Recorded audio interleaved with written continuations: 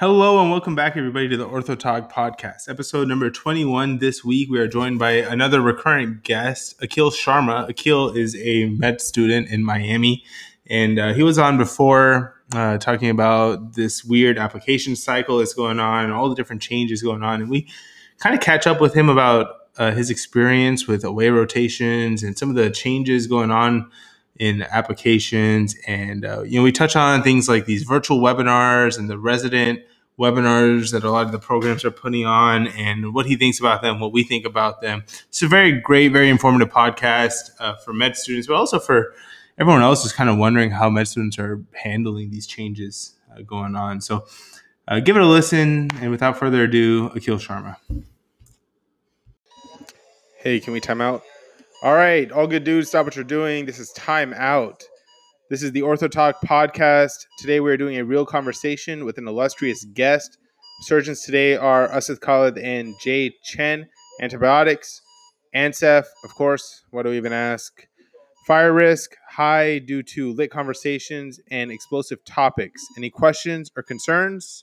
Nope. All right, we can go. Incision. Welcome to the Ortho Talk Podcast, episode 21. We are here with superstar med student and return guest on our episode or on our podcast, Akhil, the real deal, Sharma. Here he is. Say hi, Akhil. Hey, how are you guys?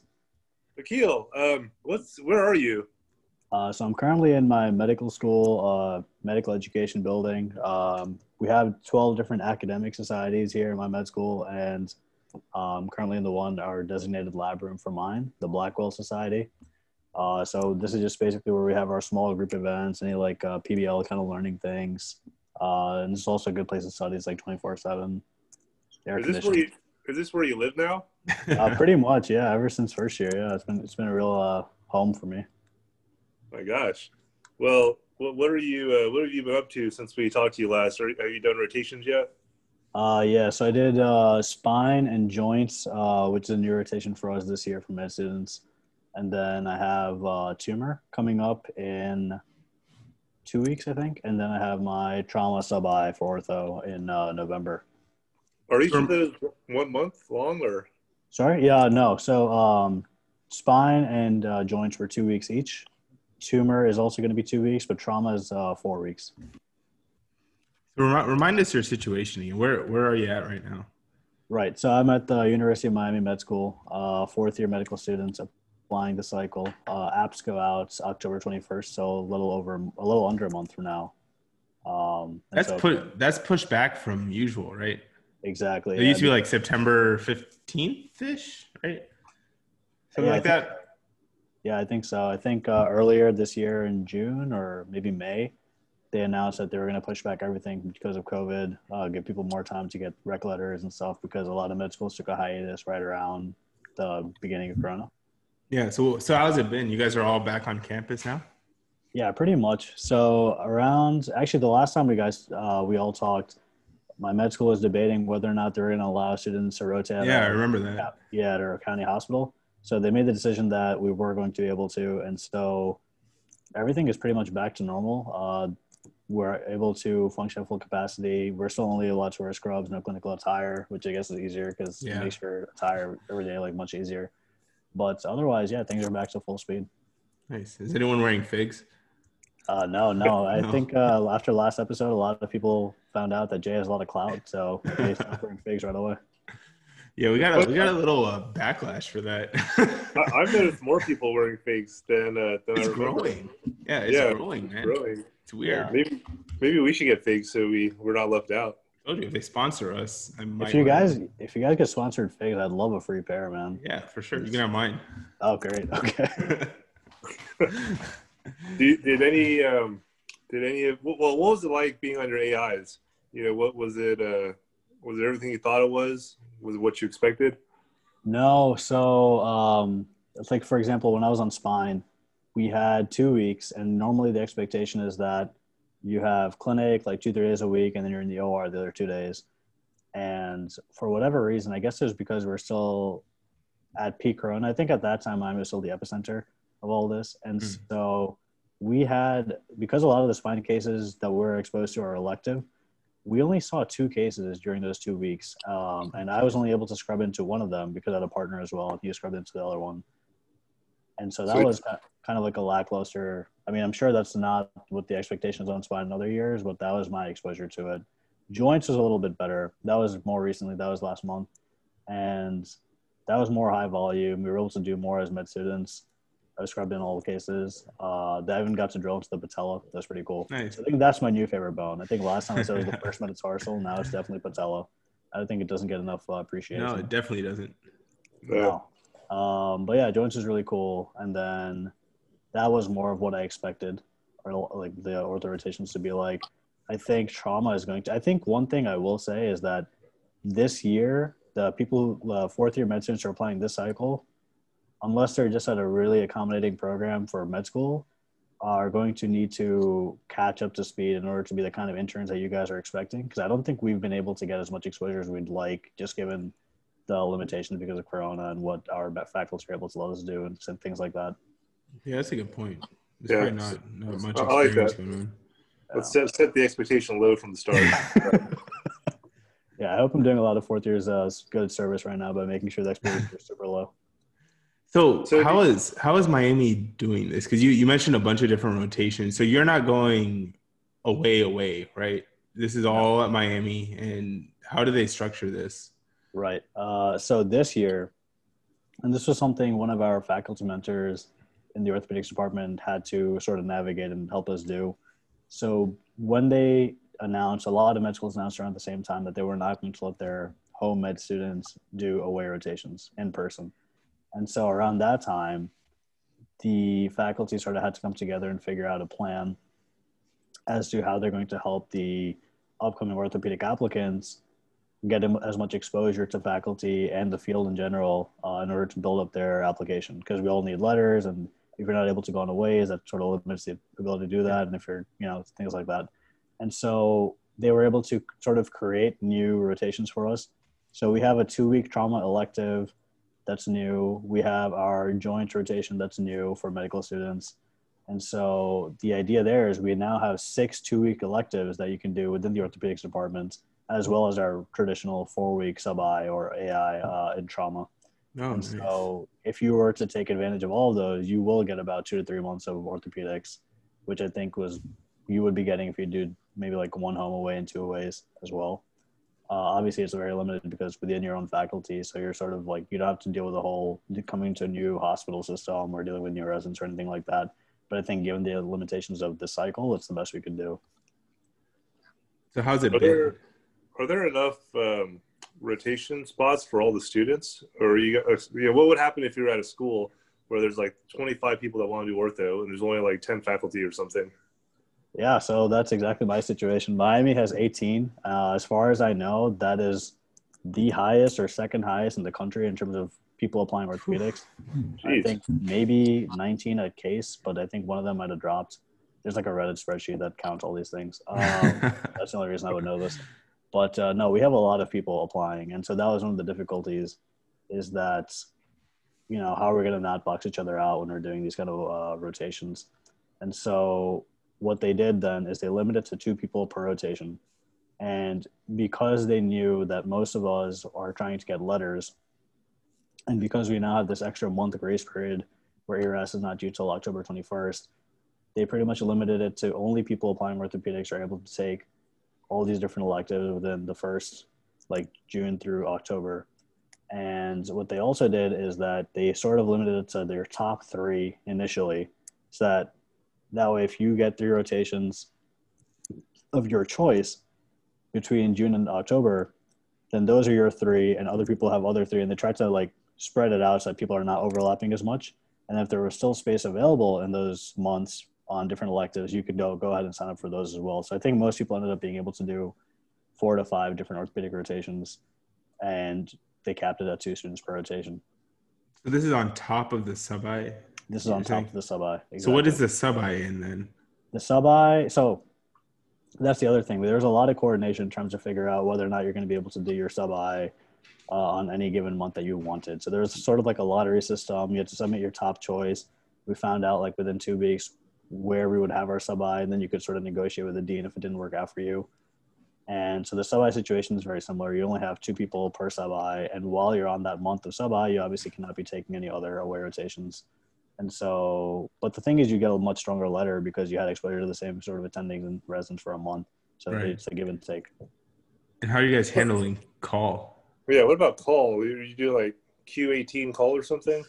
Oh, no. So so that was something we figured out as students. The faculty just kind of left it to us. The residents just told us that day one, the expectation is that there should be at least 1 med student any given night to help out. And so the system we devised, because there's so many of us and we don't want to do Q18 call, is that only those students who are currently on orthopedic service are going to be able to sign up for call, which is usually around 9 students every 2 weeks, just the way it worked out.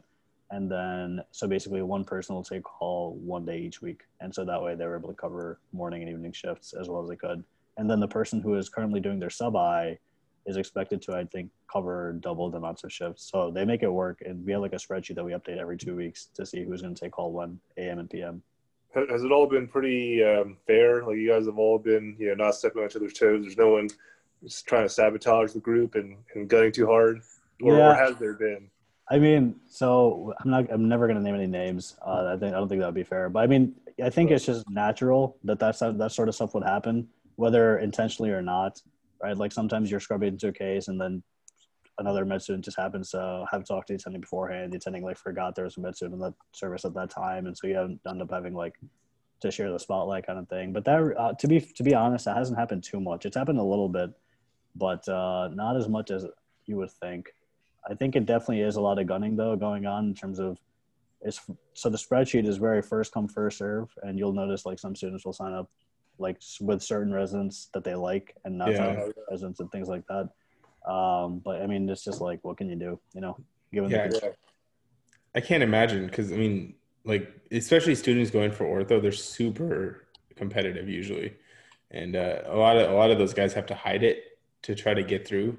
I can't even imagine what it is right now, like with all this change going on and nobody really knows what's going on. It's probably a lot of cutthroat stuff behind the scenes. Yeah. I think we just put you guys on an island and let you all just fight it out, like Battle Royale or something. I think that would be great because that's like the one you thing. have a good chance, Akhil. That's what I was thinking. I would do really well at that time.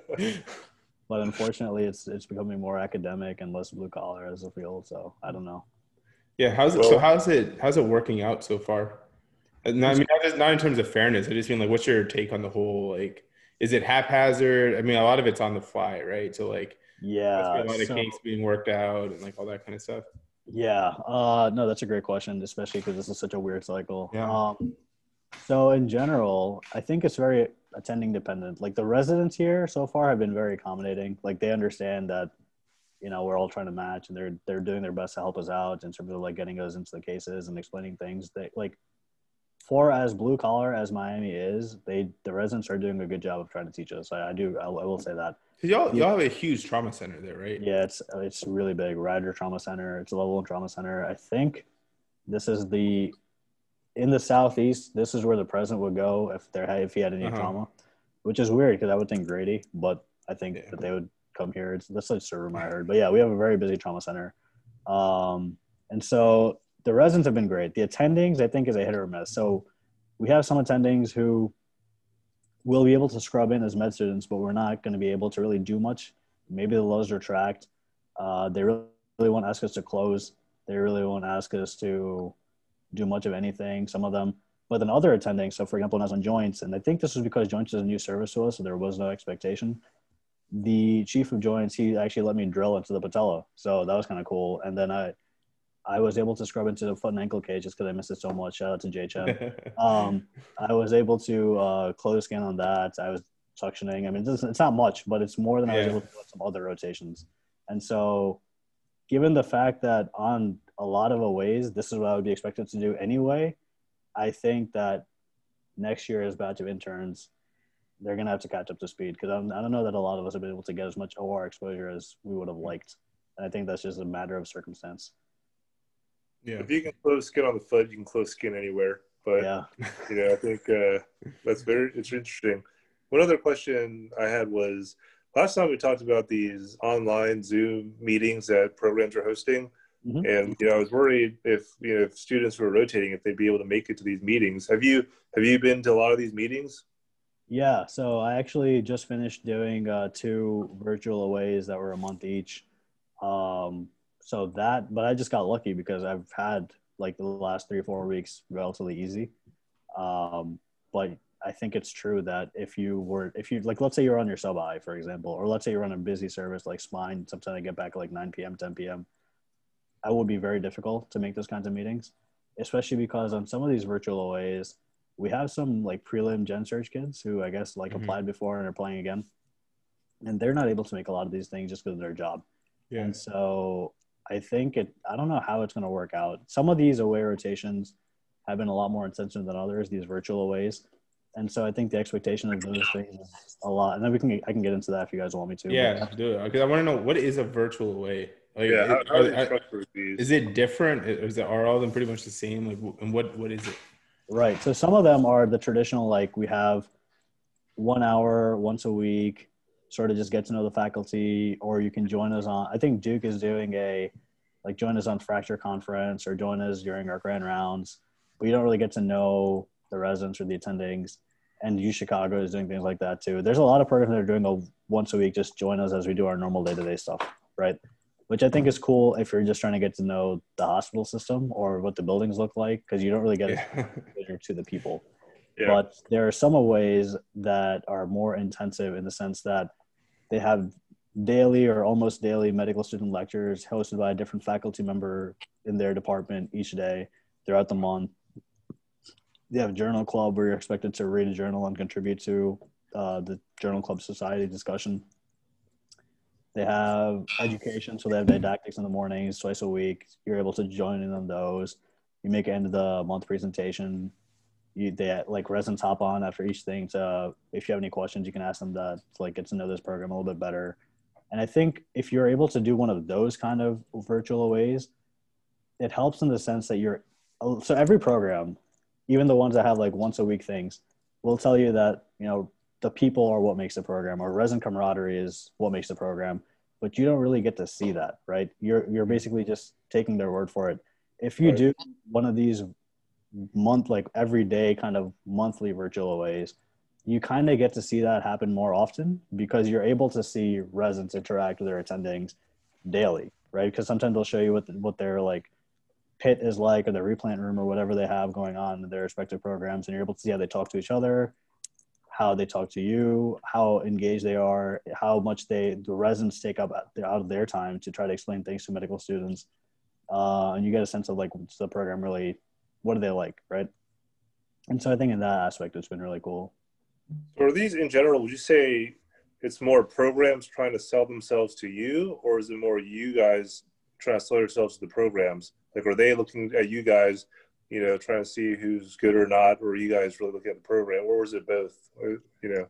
I guess it was both in the sense that if you are already investing into doing this virtual away, you must have some baseline interest in the program. Mm-hmm. But I think it's a lot more of the program selling themselves to you because especially depending on what the residents are like, some of these residents like have they pair you up with a resident mentor, and the mentor kind of talks to you daily or almost every day. And each time you talk to these people, it's always just the perks of their program, which is like a month-long sales pitch, not in a bad way, but you sort of get a sense of the program really wants you. And Yeah. so also the fact that these month-long ones, as opposed to the weekly ones, there's an application. So you have to apply to be part of this program. They only take like 7 or 8 people a month. Some are even fewer than that.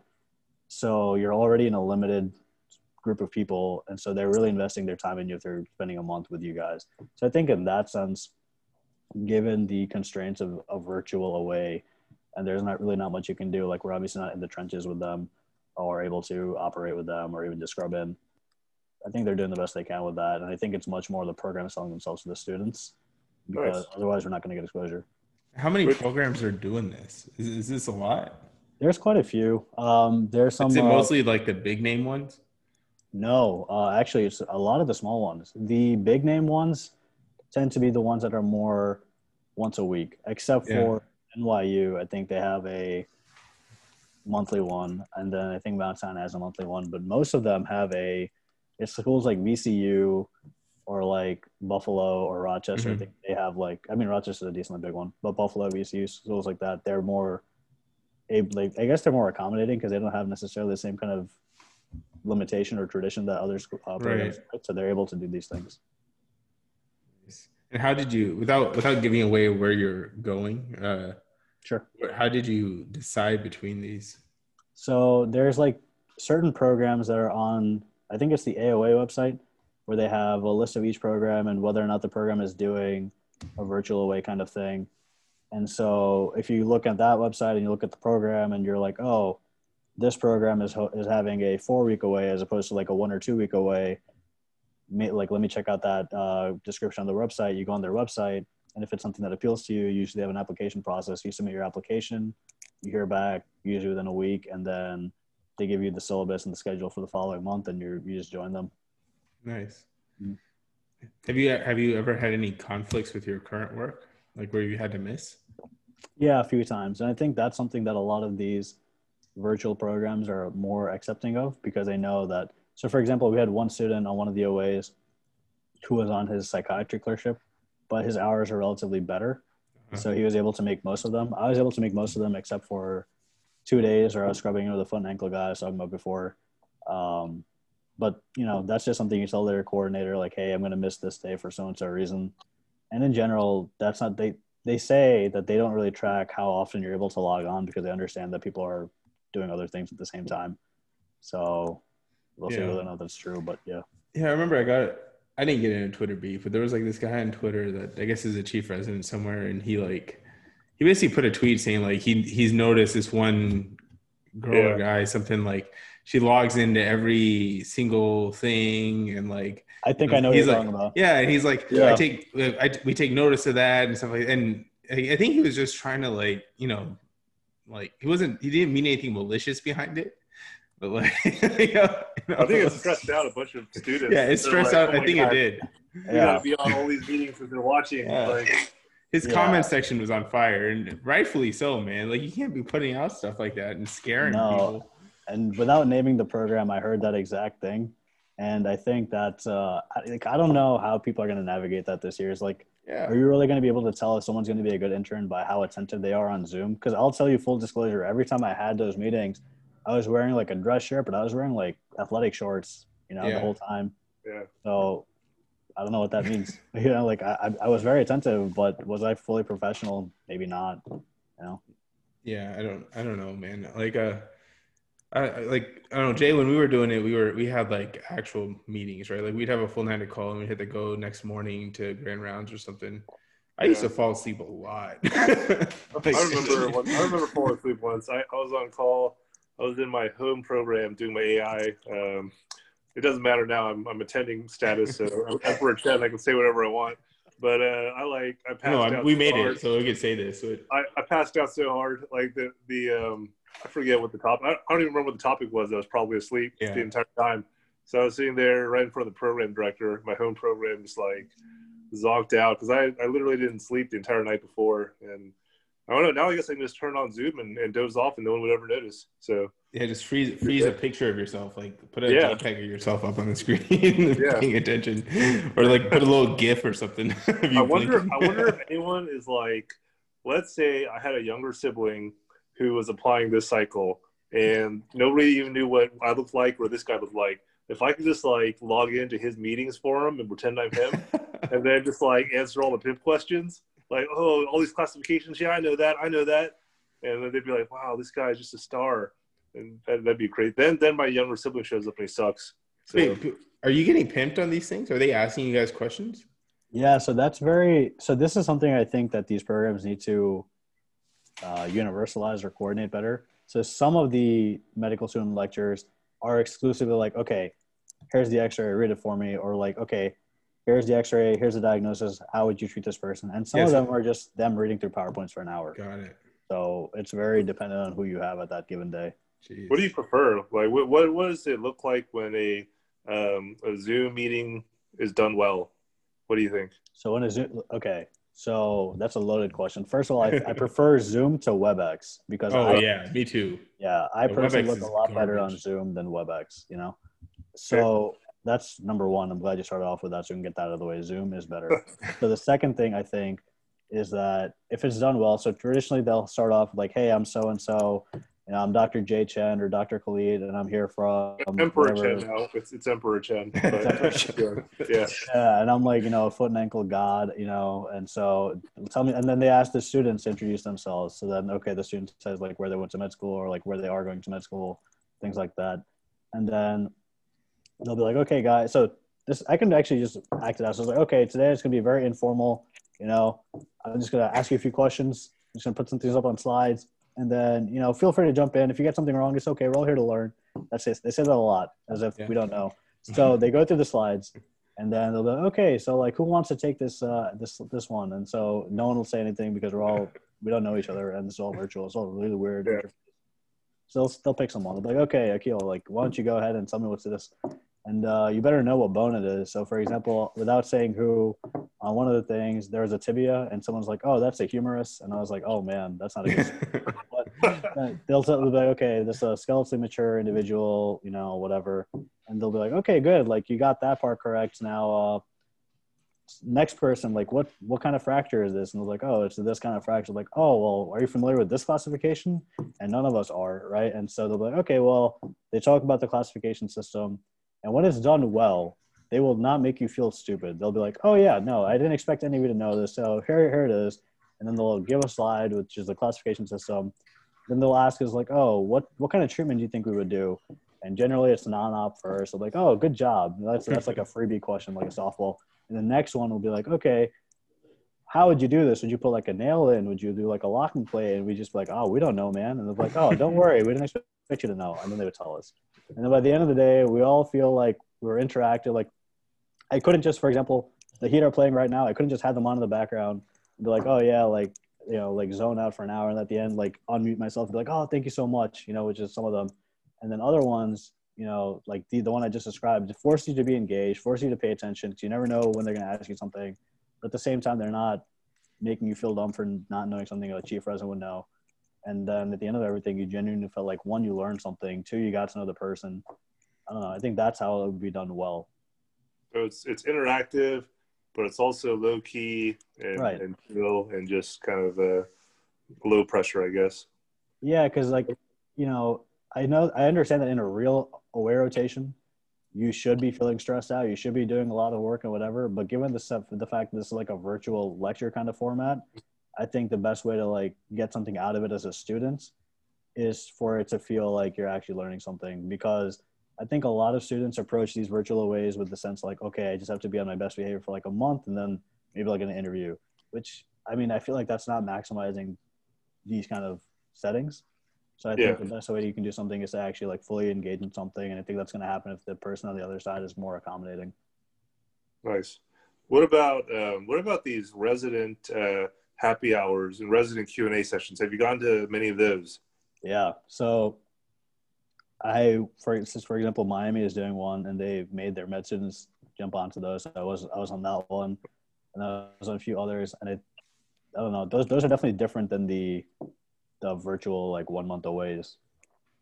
How so? They must be pretty chill, right? Like the residents are just like, oh, yo, I'm Jim.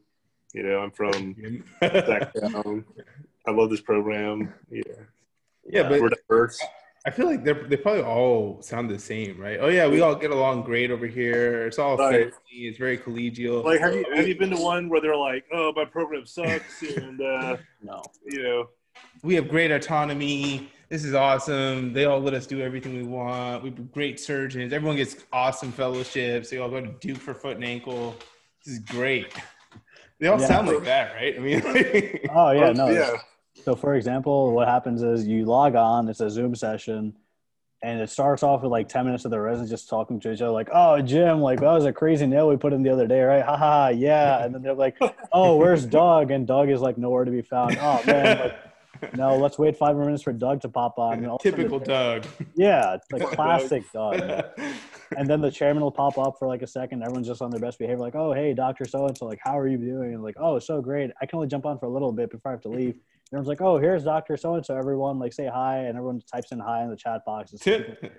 And then The chairman pops out and everyone's back to being a bro. And it was like, oh, hey, Doug, Doug's here. And then like Doug's on the beach, he's on his iPhone Zoom because he gets it out of the Zoom session. So there'll be 10 minutes of that, just like us.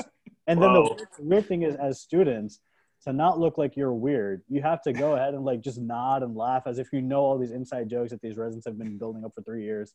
So like, oh man, Doug, remember when this happened at the golf course? And you're just like, haha, Doug, I don't know, Doug. I'm just trying to get into this program. And so after like 10 minutes, they break you up into breakout rooms, right? And so in the breakout rooms, there's usually there's no attending, so they try to make it informal. You'll have usually 1 or 2, maybe 3 residents, all different levels. Like usually they'll have a 5, a 3, and a 2 or a 1, sometimes both. And they're just like, hey guys, like, you know, this is a very low-key situation. Like, they try to put us at ease if we're not already like in our underwear, just at our homes. And they're like, yeah, so we're just gonna like ask you a few questions, or if you have any questions to ask us. And generally everyone has the same things, like, oh, like what's the trauma like? And they're like, oh, we get great trauma, even if they're like, oh, not a great love trauma center. They're like, oh, like what's the operative experience? Like, oh, we get early operative experience. Like, oh, sick, dude. And then they'll be like, oh, like, what kind of research you do? It's like, oh, research, that's what you want. You know, it's either you do a lot or you do a little. Totally up to you. We don't care. We're very chill. We're like, oh, cool. Like, oh, do the residents hang out? Yeah, the residents hang out all the time. You can be married or you can be single as hell. Doesn't matter. There's a place for you at so-and-so program. We're like, oh, cool. They're like, oh, like, what are the attendings like? Oh, the attendings, I feel like I can go up to them and talk to them like they're my brother, even though they're like world renowned in spine or ankle or whatever. Like, oh, really? Like, yeah, even Dr. So-and-so. I'm like, oh, but I noticed that everyone just shut up when Dr. So-and-so popped up. Oh, like, I don't know, super collegial. And everyone just has the same, like, 10 questions, like, oh, like, the things I just mentioned. And they're like, okay, cool. And then if no one has a question, then they'll start talking to each other again. Like, oh, hey, Doug, remember when this happened? Like, do you want to talk a little bit about that? Oh, yeah, sure. I'd love to hop on. Then they unmute, whatever. Like, oh, yeah, this is what happened the other day. And then they'll end with the pitch of, like, you know, everyone says that this place is a great place, or, you know, this is what you get out of it. But really what makes this program is the people. And it's like, oh, cool, man. Like, this is the first program that ever had people in it. So that happens. And at the end of the day, that's the whole thing for like an hour. And everyone's just on their best behavior, and everyone just types in, thank you so much, in the chat box. You really don't get to know a program that way, unfortunately, unless you'd like, you know what I liked? One program that I won't mention, they had a PowerPoint at the beginning about answering everyone's questions, the generic questions, and then they opened up the floor. So the questions got to be a little more like actually helpful. And so I think if you do it that way, the students get a lot more out of it. Very interesting. Yeah, it's really, it's something that we've never experienced. It's kind of interesting watching it happen. But at the same time, we have experienced it just in real life, because that's what every interview was like too, right? I mean, all the interviews are like that too, like except for ours, because I was definitely way too honest with whoever applicants are coming in. Like listening to this, I was definitely didn't we do a tour together, me and you once? Yeah, we did a tour together. I think it was the greatest tour ever given at UTMB. Yeah, I was obviously way too honest about stuff. I'm like, yeah, we get some trauma. It's pretty chill. We don't get a lot of good stuff, but we get a lot of hips. I pointed out the walkway between the shrine and the blocker burn unit. And I pointed out the rat that I saw there in the middle of the night. I don't know if you remember that. But we had Kenny Lamb on our tour group, and he was so enamored that he ended up matching there. So. You remember we took him up to we had this bullshit resident lounge area on the 12th floor of this old hospital. Yeah. It's like creepy as hell. We took him up there and I was showing him around. I'm like, yeah, you know, we used to be able to go outside here and like enjoy the weather, but then too many people started jumping off. So they locked everything down. Oh my God. Yeah. Oh man. Yeah, they didn't let me back doing tours after that. No, I think like a very honest tour. It was a very honest tour. Yeah, no, I mean, it doesn't matter to me, right? People. I mean, like, yeah.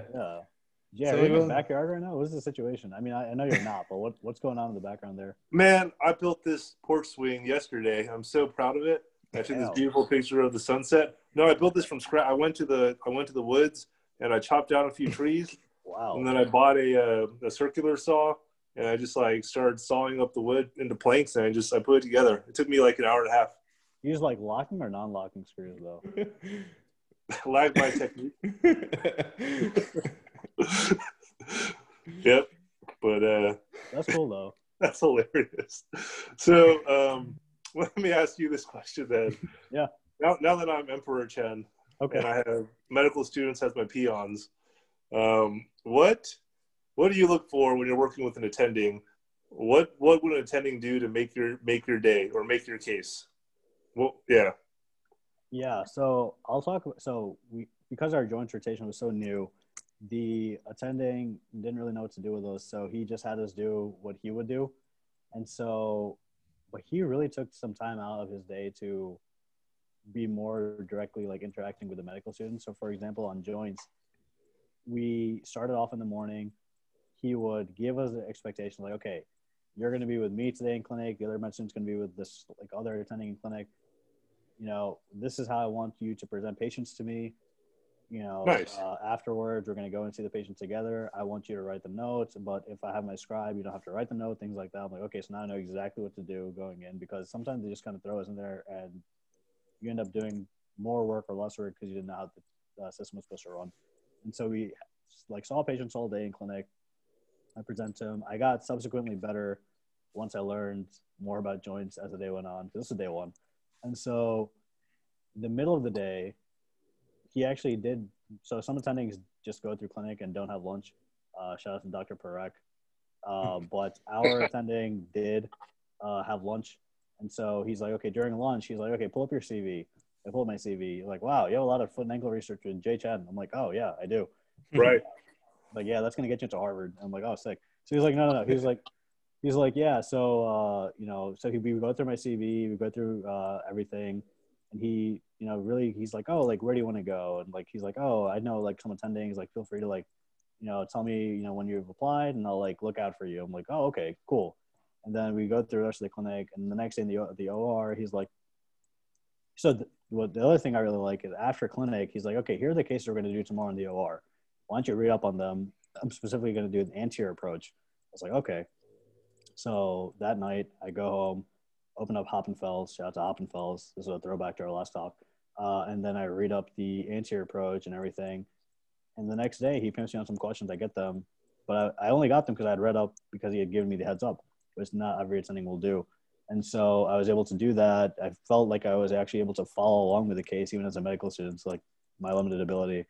And then, during the case, he, like, I knew, like, I was mostly just going to be retracting and suctioning, but then he handed me a drill. And I'm like, oh, Whoa. you want me to do this? He goes, like, yeah, you can do this now. I'm like, really? He goes, only because you read up yesterday. I'm like, okay, great. So then I did this.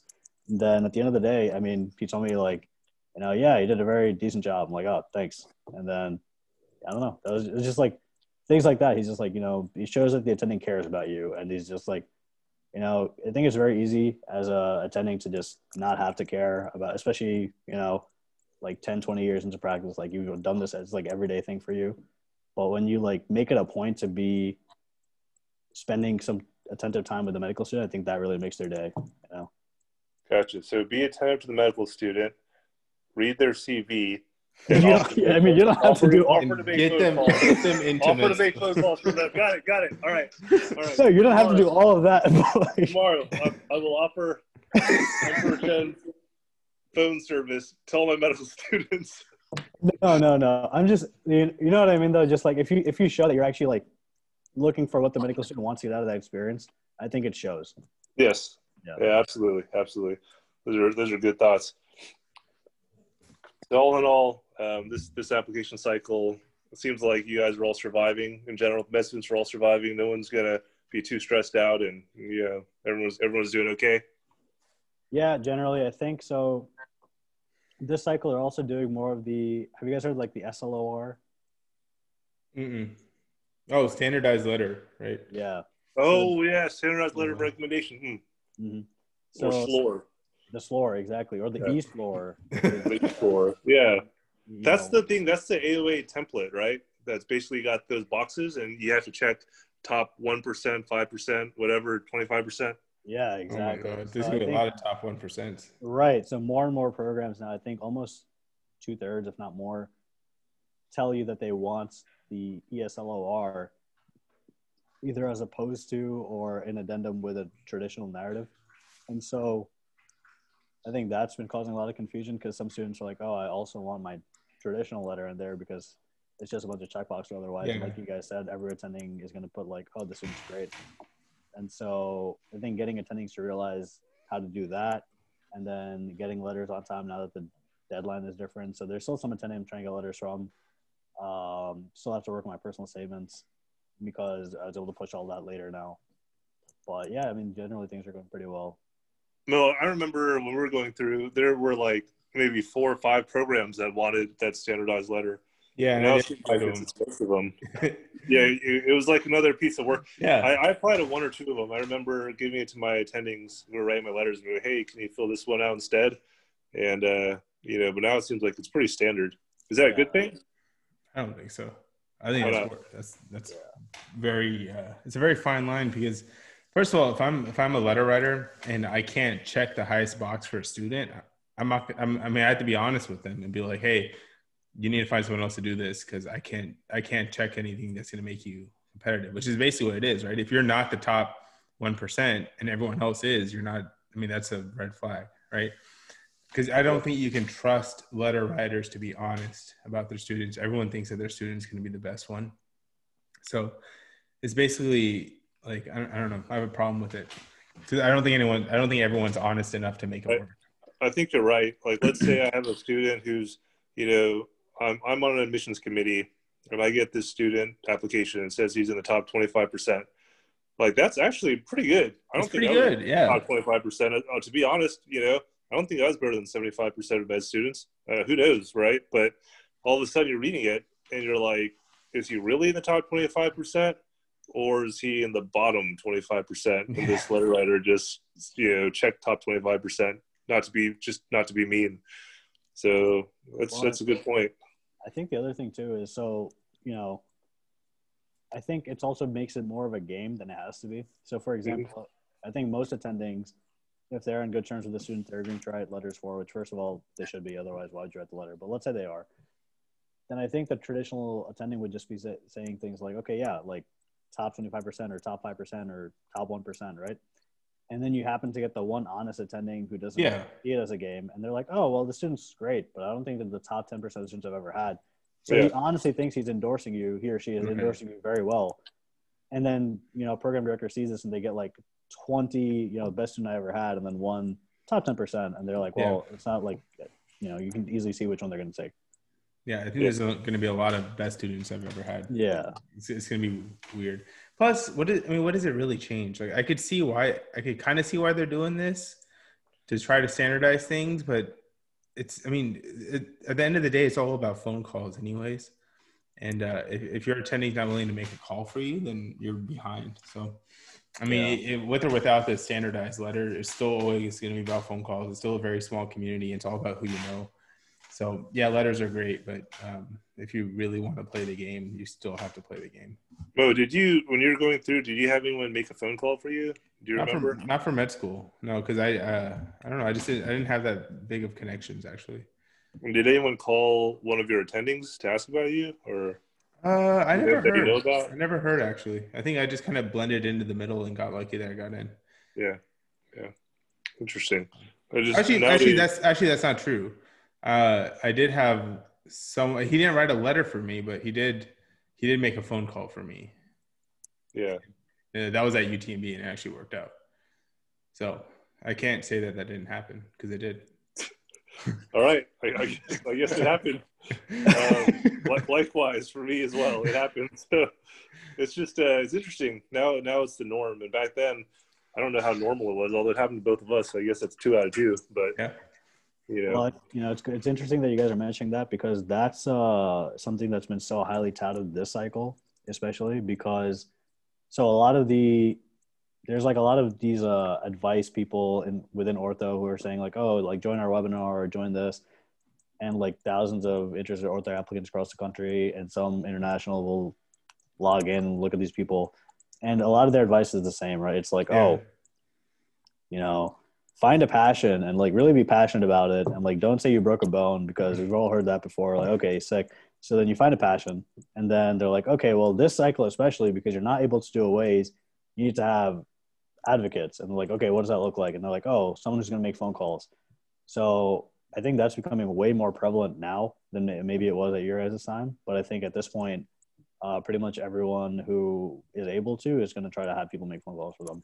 So Yeah. I actually don't know if that's going to distill or dilute the value of a phone call anymore if everyone's doing it. Well, I guess we'll find out. Yeah, I think it just depends on how well the guy knows the guy that's making the call, right? Right. Which really sucks for people in smaller areas and like schools without ortho programs. Yeah, especially that. Yeah, that's a good point. Yeah, those guys. This is gonna be a tough cycle for those guys and girls doing that. Yeah. But yeah, when you bring that up, that those like ortho mentor guys, it always shocks me how well those guys do and how So desperate. Orthomentor is he's a faculty at Miami actually. Oh, is he really? Yeah, he's the foot and ankle guy I scrubbed in with a few days ago. Oh, nice. Which Yeah, one? I mean, Wait, what's his handle? Orthomentor.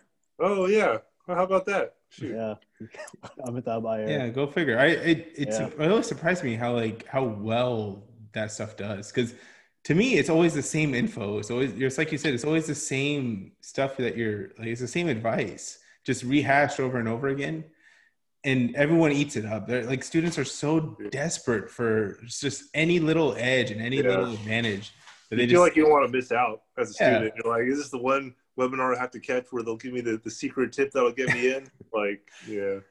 Yeah, exactly. Probably It's not. it's funny that thing about passion. Like, what if you're passionate about just like what if you're just like super passionate about being like MAGA and like Trump?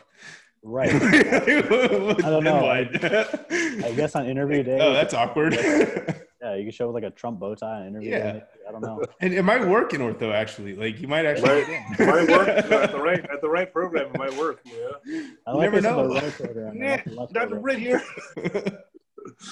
Yeah, But I don't know. so Man. so have you finished your personal statement yet? No, I've started it, but because I knew that this cycle was gonna sort of be extended, and because I had other stuff at the front end of this year, I pretty much just focused on that, and then I'm giving myself, because I have about a month now, so I started it, but I'm only like I've like created an outline of what I want it to be like, but I haven't actually written it yet.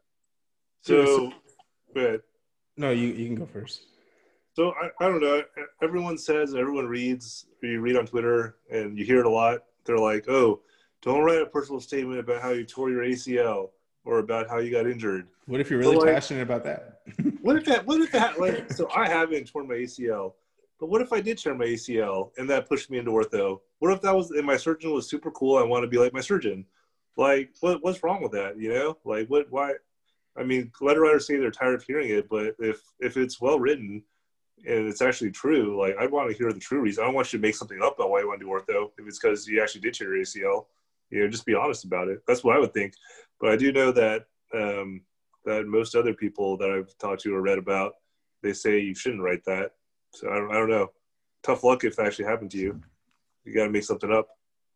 Yeah, I mean, I think maybe this is a question that you guys will be able to answer more because you guys have gone through residency and you're currently attending. So maybe you guys are going to be able to see this in applicants or something. But the advice I've been given, which I think is advice a lot of people have been given applying the cycle, in terms of personal statement, is just don't rock the boat.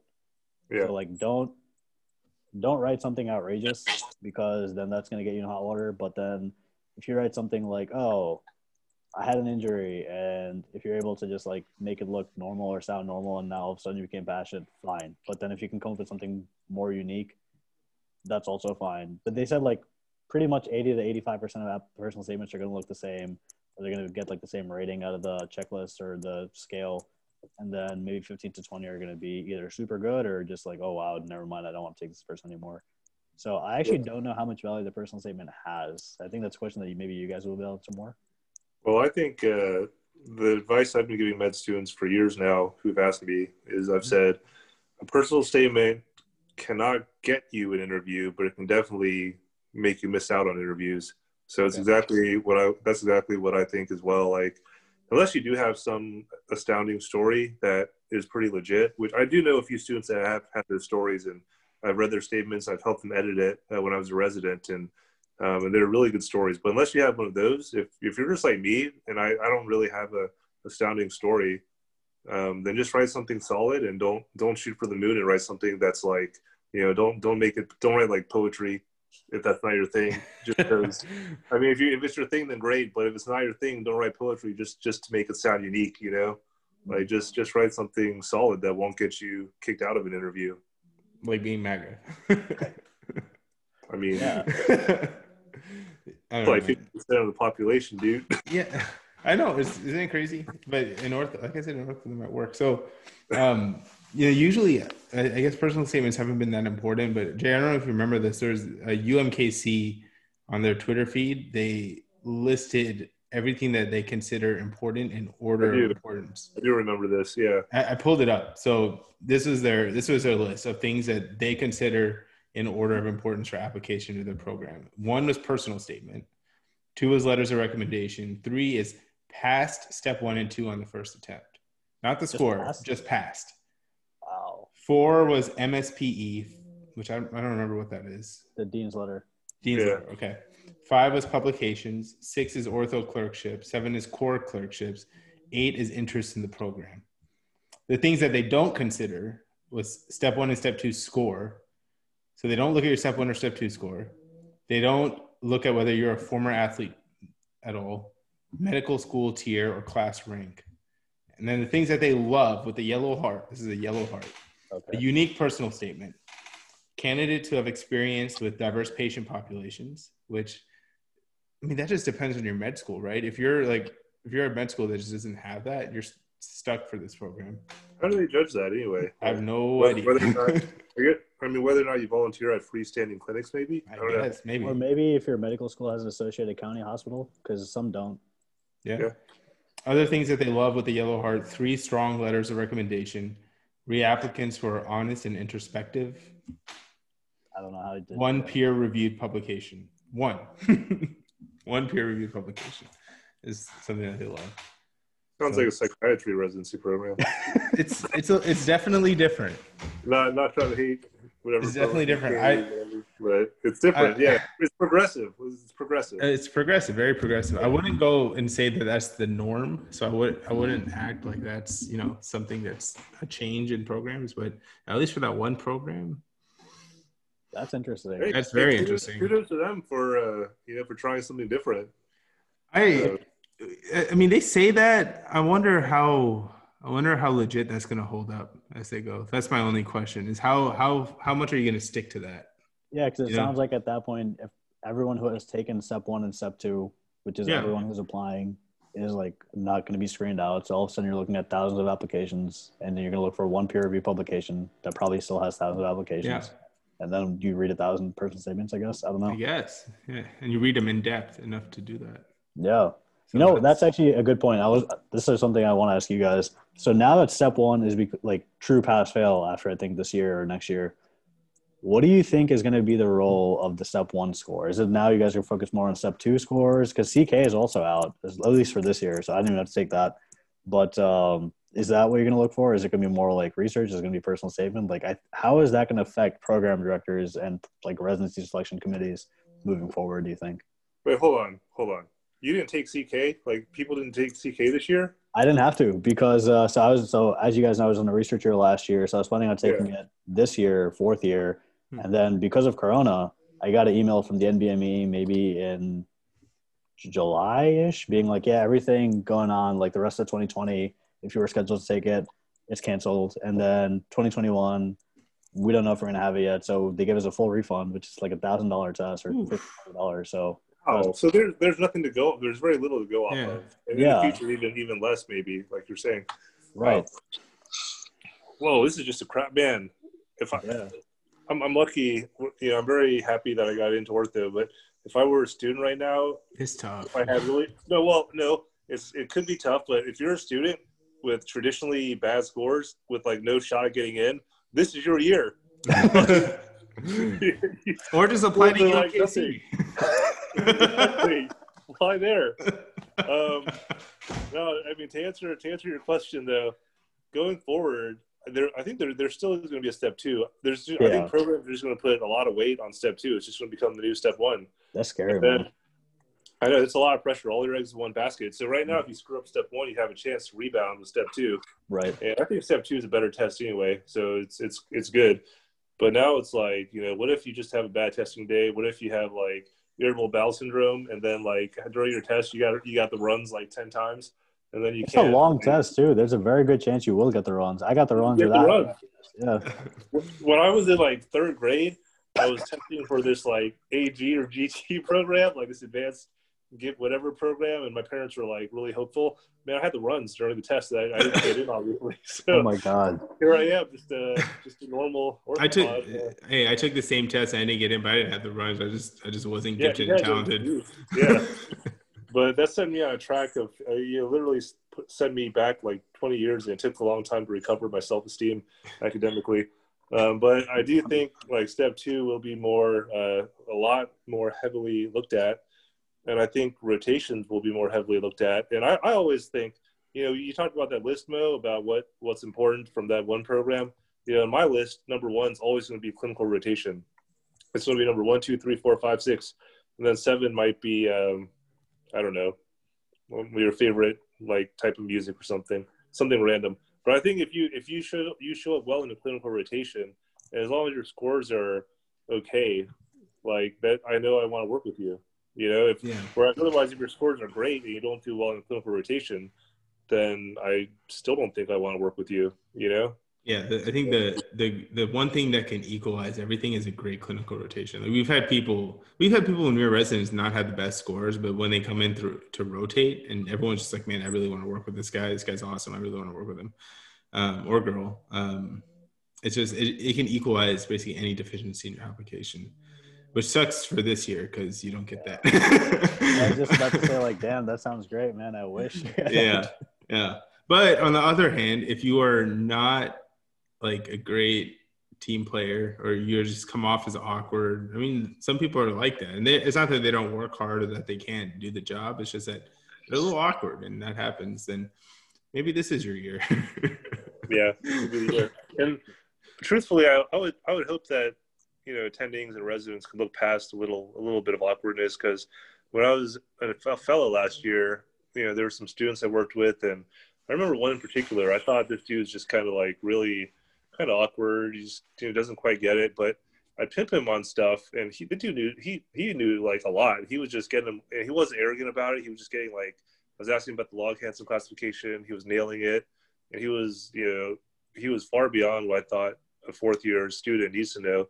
And then the OR, he was helpful. He had awareness of what to do. He was a good assistant.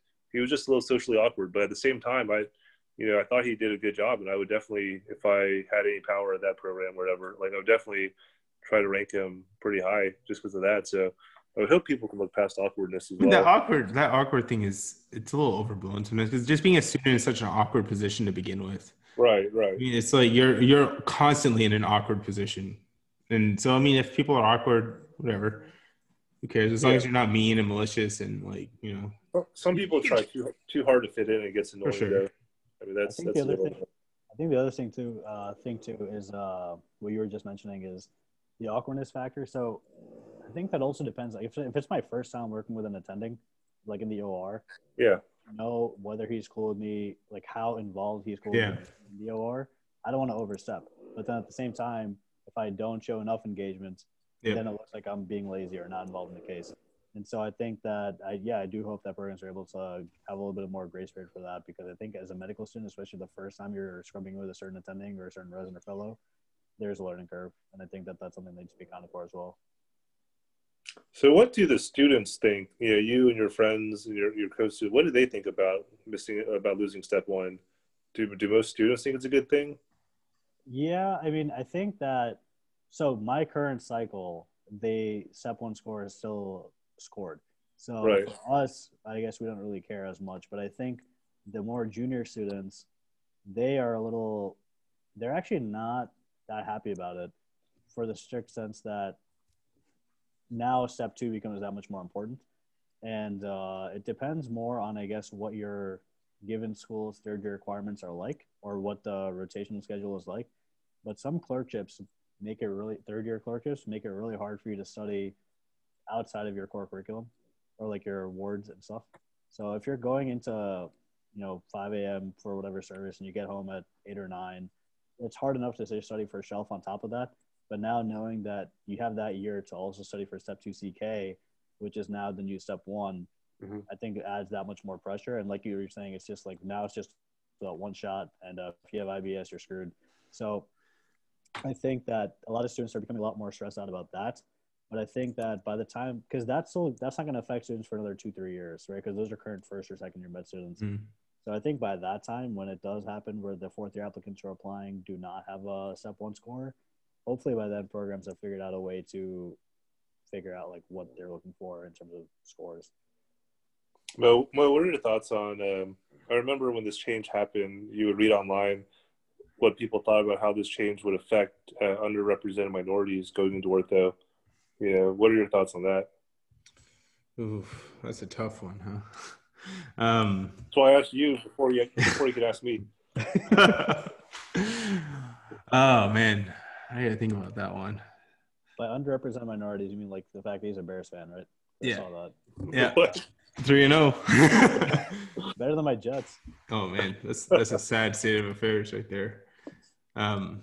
Yeah. So Step 1 going pass fail and underrepresented minorities. So ideally, it shouldn't matter, right? In an ideal world, that score should not make a difference. In reality, I think a high Step 1 score can make up for a lot of deficiencies in other areas. At least historically, that's my opinion on what's been the case. And especially being in the South and stuff, and this area, I think having a higher Step 1 score opens up the door that sometimes can be shut a little easier. Like I said, ideally that shouldn't matter. Going past one or going a past fail on Step 1 can change that. And it just depends. I think it really depends on what region of the country you're in and what the programs are like. So if you are, let's say, at a program, let's say anywhere in the country that historically has had maybe one or two minorities, maybe one or two women in their program's history, essentially what it comes down to is you are not competing against everyone else. You're competing against other minorities for those one or two spots, right? Historically, that's kind of what it is. So in that sense, the Step 1 score, having a high Step 1 score kind of opens up that gap a little bit and gives you a little bit more margin for error. Yeah, that's kind of my thought. I don't know. What do you think? I don't know. It's hard to say. I mean, I don't think it makes a huge difference, but I don't know. Because again, I think if all the weight's going to be on Step 2, it's still an objective score, that basically is pretty similar to what it used to be, except now you have one score instead of two. So whatever advantages, certain groups of people have or did not have, I think they still hold because it's still a standardized test. Right. So if Step 2 just replaces Step 1, nothing, right. Status quo, Exactly. right? Nothing changes. Exactly. So, but if we're talking about like the score, like let's just say all the programs decide to do what UMKC does and only look at pass, right? As long as you pass Step 1 and Step 2 on the first try, which I don't know anyone applying to ortho that has not done that, then they don't care, right? Assume that all the programs in the country are like that. I have no clue what UKMC looks for, to be honest. Oh no, they said it. That was from their Twitter page. That's why I have no problem saying what they're saying because that's their direct quote. But I'm just saying, like, if you assume that in all the other countries, like, say there's no score limit, right? Everything's pass fail. How does that affect us? If there's no scores at all, how's it affect? Right. That's the question you're asking me, basically. Well, yeah. I think it depends on really it just gives the programs license to shape their class however they want to, It should, ideally. Right. So basically, if there's no scores, there's nothing objective to go off of, and you're involved in selecting a class. You could, if you wanted to have a class of all underrepresented minorities, you could, because no one's looking at numbers anymore, so that's not really a factor anymore. Or if you want to have a class of no minorities, you can also have that. If no one's that's very interesting because I immediately jumped to that side of it. Yeah. And I think you jumped to the other side of it. I think I'm just more of a pessimist than you are. Yeah. Well, I mean, you can have. I think both sides are equally possible and equally likely to happen depending on what program. But do you really that scores allow for diversity in a program? I don't know if they allow for it. I don't know. Because what you're saying is that if you take out the scores, then you can shape the program whichever way you want, right? Which inherently assumes that the scores don't allow you to do that. I don't know if that's true. I guess scores I think they kind of allow you justification. They definitely, you can definitely justify different decisions. You can justify your choices based upon your scores. So I think that's what scores can be used for. So I don't know. It's going to be interesting. I don't know. One other thing that you touched on. So if I remember correctly, you said UMKC is like the 8th thing they look for is program interest or interest in that program. Yeah, it was last on their list of things that they look for. You would think that would be higher, right? If I'm applying to the program, you would hope that I'm interested in you. I hope. I don't know. Yeah, I don't know. I don't know if that was just like a way to deter students from emailing them a bunch, maybe. Oh, maybe, yeah. Maybe that's a hard thing to judge, so they didn't want to put too much weight on it. You could definitely fake interest. Oh yeah. You could definitely fake interest. We do that every day. I mean, some students could send out letters of interest to every program out there, and some students would send them out to like no programs, depending on the student. So, yeah, have you guys heard? They're not necessarily doing this for ortho, but I think ENT and maybe a few other programs are doing this like signaling thing. Have you heard of that? Mm-hmm. Yeah. So is this like virtue signaling? No. So I'm not too familiar with what it is, other than I think the basic concept is they give each applicant like 4 or 5 signals that they're able to use. And that way it's sort of like you can then, when you're applying, you can signal to a program like, oh, I am interested in you more so than just a casual acquaintance. It's like a dating app for programs. This is like, what the heck? Right. So I think that the whole idea behind that was, especially this cycle, when everyone's going to apply everywhere most likely, and how are you supposed to know how interested someone is in a program? I think if an applicant gives you a signal, they're inherently more interested in you than, say, another applicant who did not use one of their signals on you. So I don't know. That's kind of an interesting concept. I don't think ortho is doing that. Ortho is doing, I don't know if you guys are aware of the interview date. They have like one interview date now. So they have one interview date for everywhere? Yeah. So AOA released a statement, I think a few days ago, saying they're going to try to have programs for residency give out their interview invites on the same day. Oh, yeah. I have heard about that. Exactly. And they get, like 3 days to respond or something? I think like 2 days, yeah. Yeah, I have heard about that. So, yeah. No, I've got some insider knowledge. It's good to be emperor. But I have heard about that. Yeah, I kind of like that. Yeah. Now that the more I think about it, I think I kind of like that. It takes the game out of it a little bit, which I think is good for students. Well, yeah, you have 1 day to know basically every possible interview you could take, and then you have a few days to decide. So I think that's good, because otherwise, I remember we were stressed out. I remember in November just checking my email every 2 minutes. Oh yeah. You don't know when that invite's coming. So I think the 2-day grace period is also great, because I'm going to be in my sub-I during that time. So I will probably not be able to jump on my email right away. Right. Yeah. Have you looked at any of this like transparency stuff that they're trying to do? It's like this new push for programs to try to be more transparent. And they list stuff like their average or median step 1 scores, their median number of publications.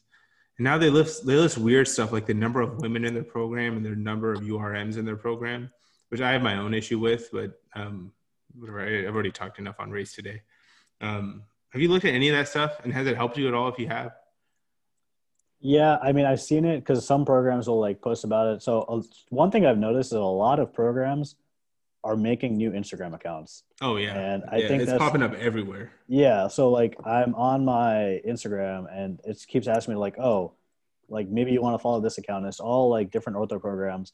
And so some of those, they have exactly what you're talking about, the transparency things. And they're all talking about, like the median the median step 1 and step 2 score applicants we interview is so-and-so. The mean is this. The mean number of research things is this. I think it's great that first of all, there aren't actually that many programs doing it as I think I would like, but the ones that are doing it, I don't know how helpful it is because especially in this cycle, it's not really going to deter me from applying because I think most people this cycle are going to apply broadly. Mm-hmm. Secondly, it's not really any new information. Like if you look at charting outcomes in the match every 2 years, it's basically the same thing. Like unless some program is like, oh, as opposed to the mean for ortho, which is 248 nationally or something like that, we take students at like a 220 or we take students Mm-hmm. at a 260 on average. Yeah, maybe that would be game changing information about that program. But traditionally, a lot of these programs are like, oh yeah, we take like high 240s on average. We also take students as low as a 210 or as high as a 270 or whatever. I mean, yeah, that's like every program. So at that level, I don't know how helpful that was for applicants, but I do think it's good that they're being more transparent because maybe then that'll force other programs to try to do that also. Yeah. It's all part of this push to decrease the number of programs that students are applying to on average. That's the reason why they're trying this. Students have more information to judge which programs they're applying for. But I think like it's going to take a lot more than that to actually change the number of spots that programs that students apply for. And I don't really have a solution to that. And I think if I tell a student, if they ask me how many to apply for, I would tell them apply to as many as you can. Right. And so that it's interesting you say that because so some people like ortho mentor and stuff like they're telling you like, okay, yeah, like sit down with a faculty mentor or like someone who knows you well who's an ortho and go over your application and your CV and everything and they'll tell you like approximately how many programs to apply to. And the number can be as low as like 30 to as high as 80. But I don't know anyone who's taking that seriously. Yeah, I think a lot Yeah, I of wouldn't. people are still going to go ahead and like what you're saying, Jay. Some residents have said the same thing to me also. Just like that, when they were applying, they would apply broadly, and like regardless of how strong their application was. So I don't know that.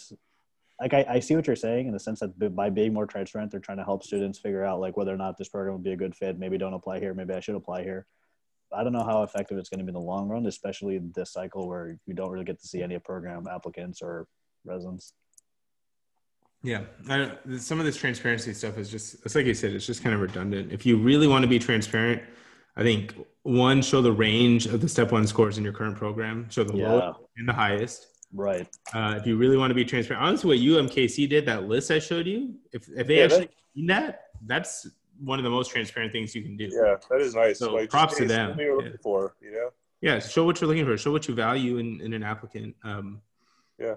Yeah, and I think one thing that would be super helpful is if programs were honest about whether or not they have certain cutoffs. So, for Oh example, yeah, like, yeah. oh, if you're not like upper half of your med school, we won't interview you. If you don't have at least like a 230, we won't interview you.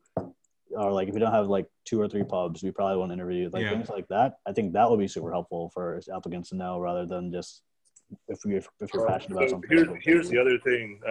I don't know how much of this is true because I'm not a program director, but I've heard it said, program directors, they keep track of stats. Like this is how many people applied to our program this year. We were able to match in our top 10. And these are almost like, they kind of compare it to each other in a way. So these are things they take a lot of pride in. So I think by a program saying, we have a cutoff of 240 for step one, and then their number of applicants drops 33% or something like that, that would be a hit to their, I guess, kind of a hit to their ego almost. And I think that's why some programs are not willing to do that. That's conjecture on my part. I'm not a program director, so I don't really know how much of this actually goes on. But I've heard talk about this before. So. No, that's true. And I totally see why they would do that. And that makes sense. But just from an applicant perspective, I think it could be like they could go one step further and being completely transparent in that sense. For sure. Yeah, For like sure. I don't know what the number of women in your program. Do you honestly think anyone's not going to click that checkbox just for seeing the number of women in the program? No. I mean, if you have a chance to match there and you'd be the first woman, I think you would take that over not matching. Most people would. 99% would. So some of the transparency stuff is just kind of like, why are you doing this? But I mean, at least it's better than nothing, I guess. I don't know. Yeah, I'm not applying. It's an interesting year. I'm curious how much of this will persist, in the following year and the year after. Will we go back to what it used to be, or will we keep some of these online meetings and these virtual rotations and these resident happy hours and this transparency or whatever? I bet you a lot of the online stuff sticks around. And it goes. I bet you it would go outside of the application cycle too. Like started earlier, like in the summerish, so that a lot of people can do it. So it's not just like July, August, September, October. Yeah. Well, you know what? Yeah, go Sorry. ahead. I was gonna say, you know what's interesting though about this format of doing everything online is I wonder. So you know how traditionally, I don't know, you guys probably don't actually do this as much as the medicine would, but like they have like the charting outcomes in the match, or they have those like PDFs and Yep. and like graphs or everything. So there's like usually a certain number of interviews that you can hit, and if you hit that number, Yeah. it It was was like number needed to match or whatever. right. So I think it's around like 11 to 12. It was like a 90% chance of matching or something. And obviously, as close to that as you can get is great. But I wonder now, this cycle especially, if everything is online and people are applying more broadly, and maybe, I don't know if program directors are going to interview more or less people this cycle because, one, you don't have to have the hassle of like, housing people or like having people in a room. Mhm. So maybe they can have more applicants, or they'll take less.